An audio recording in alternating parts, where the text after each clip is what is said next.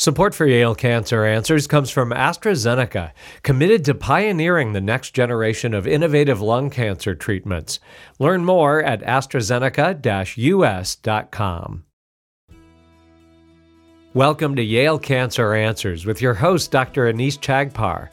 Yale Cancer Answers features the latest information on cancer care by welcoming oncologists and specialists who are on the forefront of the battle to fight cancer.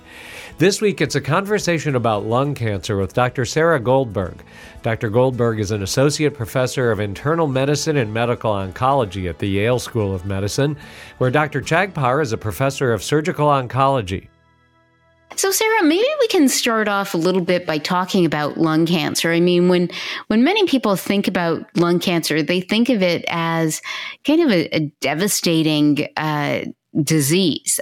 So tell us a little bit more about how many people get it, who gets it, and historically, what has been the prognosis? So lung cancer is a very common cancer. It's the second most common cancer in the U.S. among both men and women.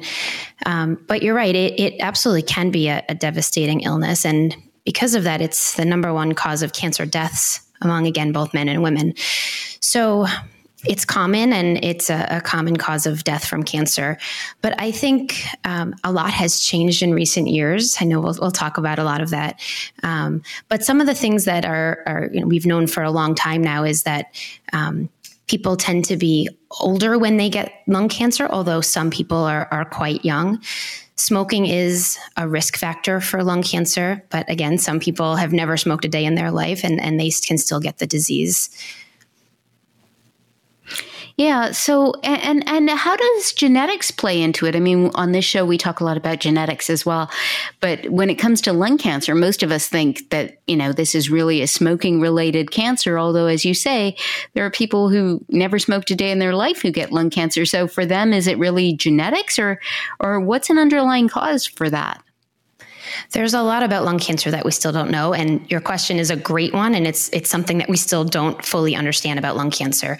So because smoking is such a common risk factor, such a common cause for lung cancer, when we see someone who's smoked who gets lung cancer, we think that it's probably related in some way. But again, when people have never smoked, we really don't understand the cause for the vast majority of those cancers.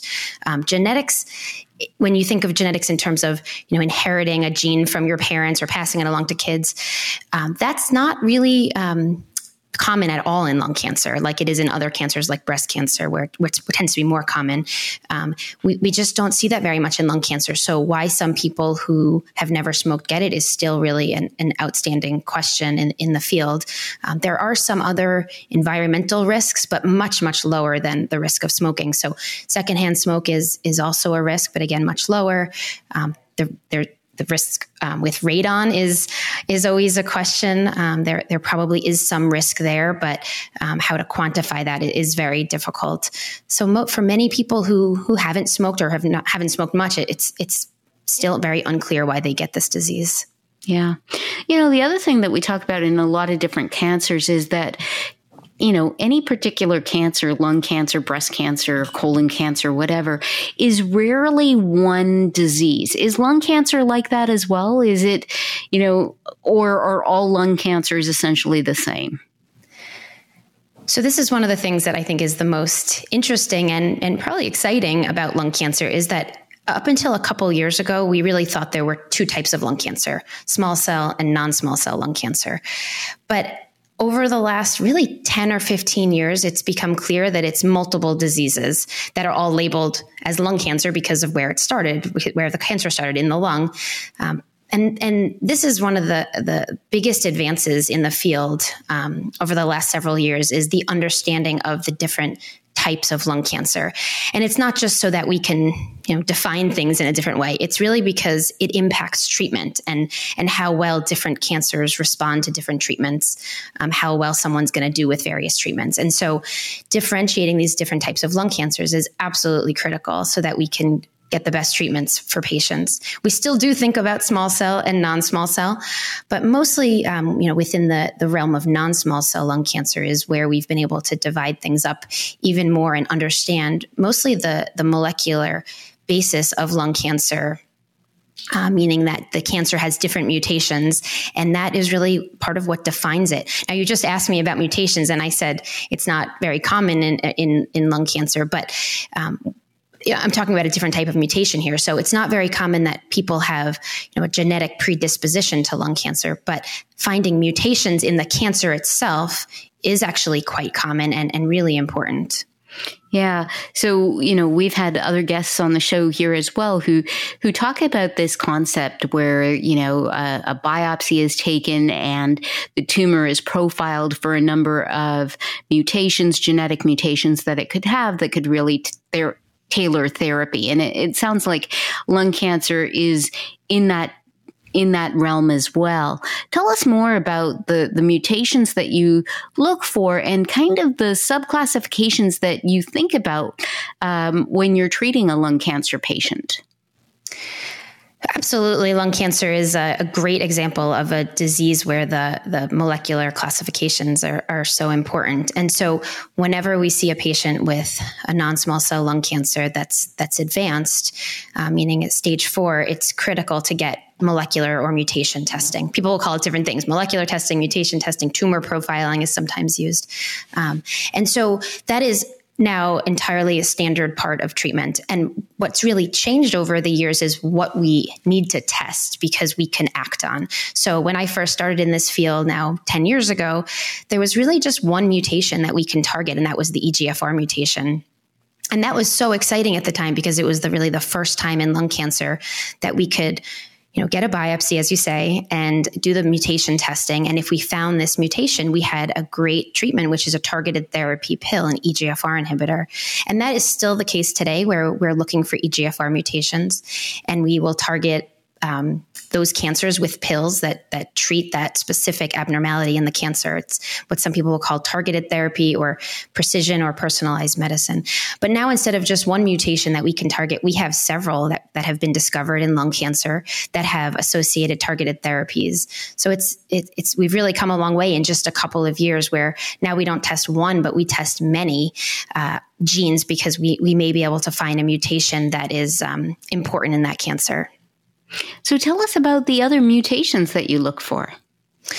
So just thinking about it in a timeline, so ALK was probably the next one that was discovered. ALK is a mutation in a gene that, again, can be part of a lung cancer, especially lung adenocarcinomas. Most of these mutations, really all these mutations, are mostly found in adenocarcinomas, which is a type of non-small cell lung cancer. And so ALK is another mutation like the EGFR mutation, where if we find it, I get very excited for patients because we have fantastic therapies for ALK. So that's another one. It's rare. So ALK really rearrangements are found in just a couple of % of lung cancers, but again, absolutely critical to look for because of the great options for treatment we have. Another gene that we always test is called ROS1, and that also can have a mutation in it. And the list keeps going on. So that was really all we had for a couple years, but really in the last, I would say, year or two, there's been even more of discovery of alterations. So now we always will need to assess for BRAF mutations. BRAF is a gene that commonly has mutations in melanoma, but more recently was also found to have mutations in lung cancers. Again, just a couple of % of lung cancers have BRAF mutations, but now we have targeted therapies that we can use for that. And then really recently, within just the last couple months or year, we look at MET mutations, NTRK mutations, and RET. I might have forgotten a couple. There's getting to be so many. So, we have now several new FDA approvals for these targeted therapies. But if you don't know the mutation is there, you're not going to know to use the drug. So it's really become very important to test, even more than ever before. And so is that, you mentioned that this is standard, but you've mentioned now, oh my gosh, like at least half a dozen mutations that you look for. So is that something that is standard of care? So any of our listeners, no matter where they go, whether they go to, a large academic cancer center or whether they go to a local private practice oncologist, is that something that is going to be tested for them, for their lung cancer across the board and across the country? Or is this still something that really hasn't found its way out of academia yet? What a great question. So it absolutely should be standard of care because we have FDA-approved therapies when you find one of these targets that aren't useful unless the target is there, and you don't know to use it unless you find it. So this should be part of standard of care for every patient, no matter where they are. The testing is available anywhere, whether, at Yale, we do the testing in-house. So our pathology department is fantastic. They do the testing here, but there's companies that do this testing now. So it is available anywhere in the US. It's a matter of whether it's done. And I think that's the bigger question. So I think now because EGFR mutations have been part of the standard testing, you really have to test for EGFR mutations. And that's been for 2004 was when the drug was, the mutation was first discovered. So we've had, we've known about EGFR mutations for well over a decade. I think that's become very standard to test. And then the other ones I mentioned initially, ALK and ROS1, those have become more common because they've been around for a while too. But the other ones that I mentioned are equally important. The issue is that they're more recent, so that, sometimes things take longer to catch on. And they're also really rare. So each one of the other ones I mentioned are probably, no more than 2% of lung adenocarcinomas. So they're rare, but really important to test for. So I would hope and expect that they're being tested in every patient with an advanced form of adenocarcinoma. But I suspect that that's not always happening because of, the rarity of them and because it's kind of a relatively recent advance in lung cancer, but they should be tested, part of standard. Now, we actually test for a whole lot of other genes at Yale, and I think at a lot of other academic centers. So that part is maybe not as necessary. We test for at least 50 genes at Yale. And some of that is trying to think about clinical trials for patients and other things. But those, as you said, more than half a dozen genes are standard of care, absolutely important to test for. And is that covered by insurance? I mean, is that expensive? Is this, I'm kind of trying to think of this from the standpoint of our listeners who may have lung cancer, may have family members or friends who have been recently diagnosed, and who may not have known to ask, what is my ALK status? Do I have a RAS mutation? And so, in broaching that subject, one of the issues that always comes up is, number one, what is the cost? And number two, is it covered by my insurance? And then, of course, number three, can I really avail myself of the therapies? But we'll get to the therapies part in a moment. What about the testing? Is it covered or not covered? Is it expensive? If people haven't been tested, can they get their own specimens and send them off to some lab that can do a commercial test if they so wanted? How does that all work? Right. So because the testing and the treatment is standard of care and approved by the FDA, it's covered by insurance. So these tests are expensive. It's all, genetic testing, DNA sequencing, things like that. But it's covered. It's standard. So it's covered by insurance. So in terms of if someone could just go, do their own testing, I doubt that. The nice thing is that once you've had a biopsy, it goes to the lab and it stays there for, as far as I understand, decades. So if someone asks their oncologist, have I had this test? And the answer is, oh, no, actually, we didn't test for all these. It's not like all is lost. You can still test it. So I think that has to be done from the doctor's office and the pathology department, but it absolutely could be done, even years after a diagnosis is made. All right. Well, we're going to dig more into what happens after you have that information in terms of treatment right after we take a short break for a medical minute. Please stay tuned to learn more about lung cancer with my guest, Dr. Sarah Goldberg. Support for Yale Cancer Answers comes from AstraZeneca, an industry leader in the development of breakthrough immuno-oncology therapies across multiple tumor types and stages of cancer. Learn more at AstraZeneca-US.com. This is a medical minute about melanoma. While melanoma accounts for only about 4% of skin cancer cases, it causes the most skin cancer deaths. When detected early, however, melanoma is easily treated and highly curable. Clinical trials are currently underway to test innovative new treatments for melanoma. The goal of the Specialized Programs of Research Excellence in Skin Cancer, or SPORE grant, is to better understand the biology of skin cancer with a focus on discovering targets that will lead to improved diagnosis and treatment. More information is available at yalecancercenter.org. You're listening to Connecticut Public Radio. Welcome back to Yale Cancer Answers. This is Dr. Anees Chagpar, and I'm joined tonight by my guest, Dr. Sarah Goldberg. We're talking about lung cancer, and right before the break, Sarah was telling us about how lung cancer is actually a much more complex disease than we thought previously. No longer do we think about it just as small cell and non-small cell, but really lung cancer has burgeoned into a whole plethora of diseases based on genetic mutations of the cancer itself that can be profiled and potentially targeted for therapies. And this testing, while expensive, is covered by insurance. So, Sarah, the one question I wanted to pick up on just before we move on to the treatments, which I think is going to be super interesting, is what about for our non-insured, uninsured patients? It's great that the testing is covered by insurance, but if somebody doesn't have insurance, as many American patients don't, what are their alternatives? Yeah, lack of insurance is difficult in a lot of different ways, not just with testing, right? It also comes down to doctor's visits and treatment too. So I think that's something that we often, maybe not often, but we sometimes see in our patients. And we work at Yale, we work very closely with multiple people to try to work on these issues, especially our social workers, and try to make every effort to get people the care that they need in whatever way possible, whether that's helping them find insurance or figure out other resources. So, because it's such an important part of care to get this testing done, I think that it kind of is wrapped up in the whole issue with diagnosis and then finding the right treatment. It's all part of that.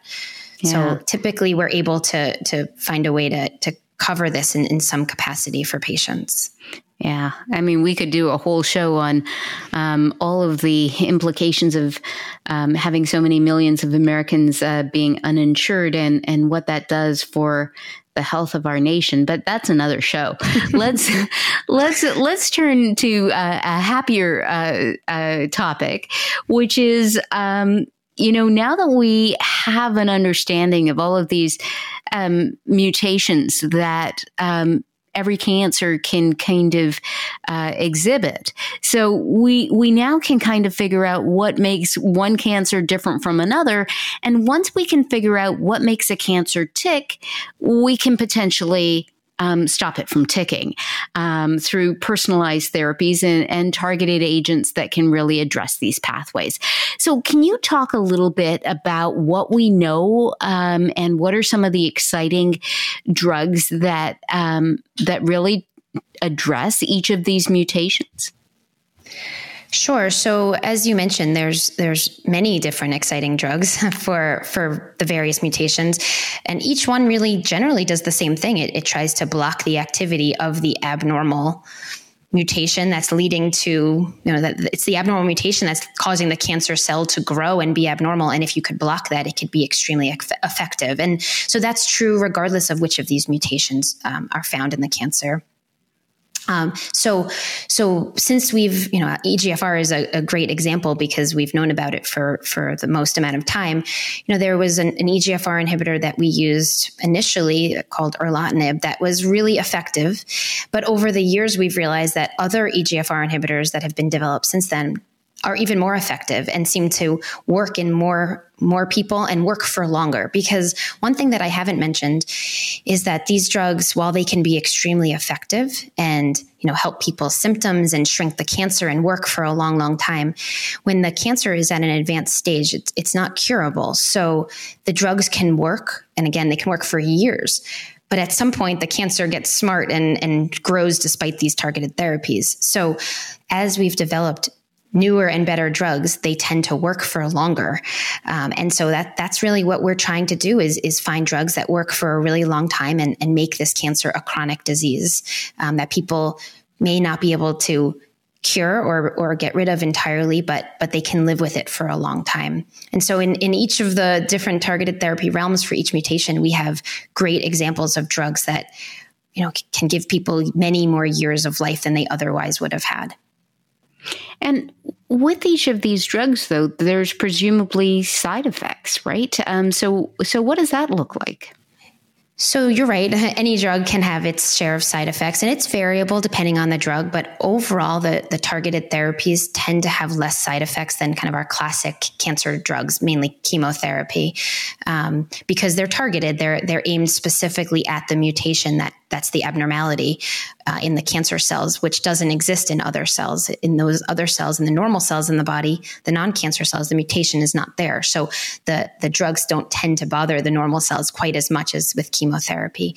So again, every drug is different. Some of the more common ones that we sometimes see is rash. Sometimes people are more tired than they usually are, but generally they're much better tolerated. So it's almost like a win-win. They work better than other cancer therapies, and they have less side effects. So again, when we find one of these mutations that we can target in a patient, I am very excited, and I think hopefully my enthusiasm catches on to with the patient, and they get very excited too, especially once they see how well it works.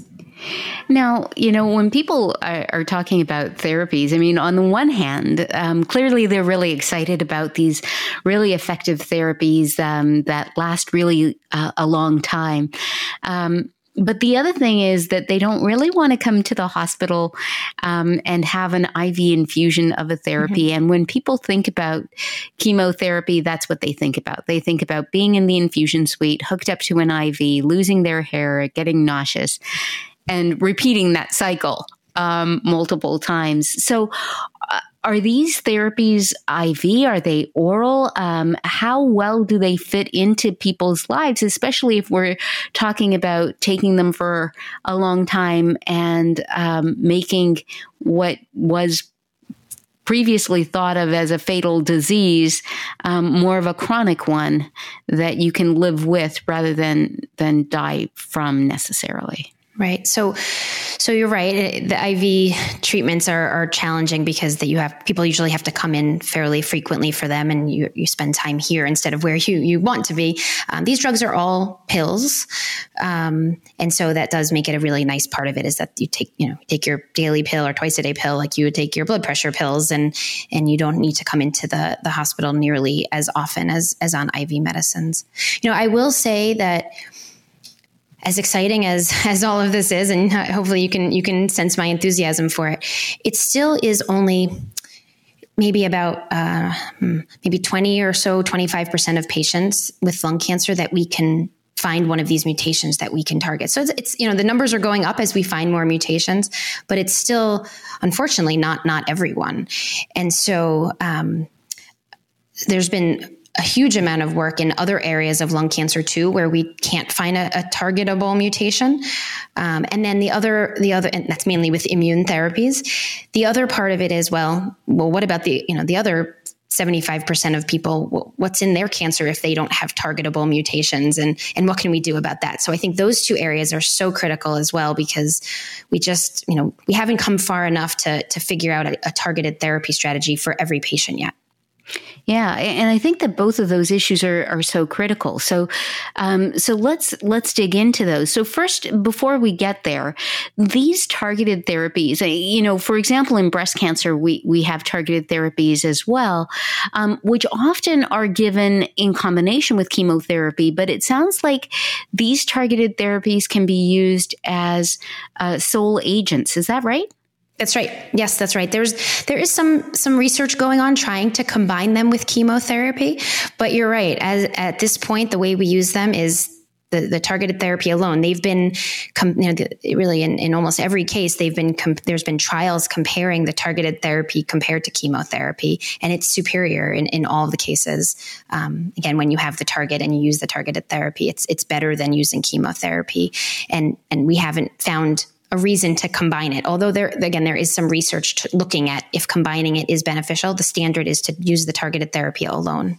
Yeah. I mean, it's really nice for a logistic point of view and side effect point of view as well. Yeah. I mean, that's so exciting, right? Is that, it does kind of sound like if you've got one of these mutations, you can kind of take a pill and, have fewer side effects and a better outcome than being hooked up to chemo, and you can take your pills on vacation with you to wherever you're going to go and live your life. And it sounds like that is just so exciting in terms of an advance. But it does bring us to the question of what if you're not in one of those lucky groups that has a known targetable mutation.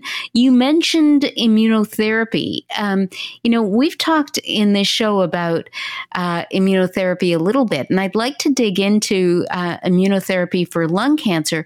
But the one thing that some have found is that for some cancers, they actually still will look for a checkpoint in order to use a checkpoint inhibitor, just so to see what people's PD-1 status is. But in other cancers, that isn't necessarily something that necessarily plays into whether or not you can use immune therapy. So how does it work in lung cancer? This has been a huge area of research over the last few years in lung cancer and other cancers, as you mentioned. In lung cancer, we have now started using immune therapy for, I would say, almost every patient with advanced cancer, again, stage 4 cancer, who does not have one of those mutations that we were talking about before. Again, if you have one of the mutations, the targeted therapies are great options. But otherwise, typically immune therapy is going to be some part of the treatment because of how effective it can be. And your question about the PD-L1 status, in lung cancer, it is really important. So just like we get those mutation tests, and it's so important for patients to find the best treatment for them, it's the same with PD-L1 status. So PD-L1 is not a mutation or a gene like we were talking about with the other area in lung cancer treatments. But it's a protein on the surface of cells, of cancer cells or of immune system cells. But in lung cancer, we look at the cancer cells. And that protein, that PD-L1 marker, can tell us if immune therapy is more or less likely to work. So it's not a perfect test by any means. I've had patients where the PD-L1 status is 0, which tells you it has a low chance of working. However, they've done incredibly well with immune therapy.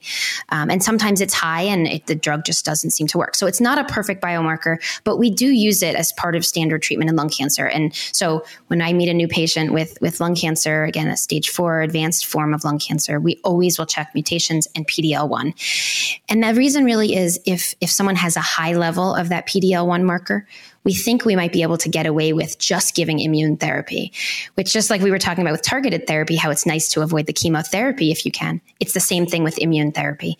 With a high level of PD-L1, there's a high chance of the immune therapy working even on its own. And so we'll try that oftentimes instead of giving chemotherapy or other medicines.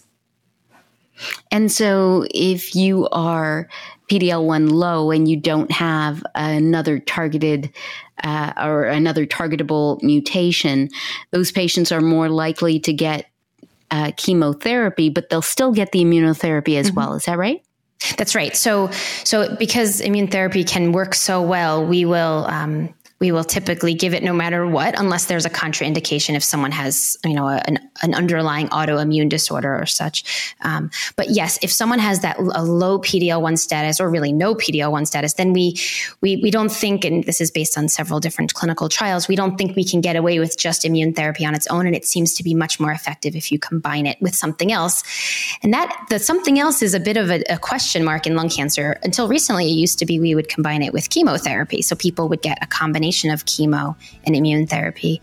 But more recently now, based on several recent clinical trials, now we're actually combining 2 different immune therapies together. So avoiding chemotherapy, but combining the immune therapies.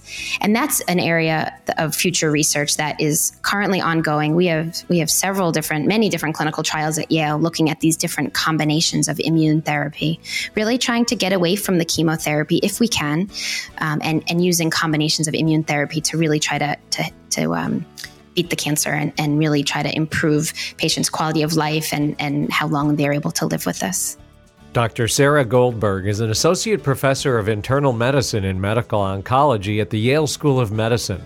If you have questions, the address is canceranswers@yale.edu, and past editions of the program are available in audio and written form at yalecancercenter.org. We hope you'll join us next week to learn more about the fight against cancer here on Connecticut Public Radio.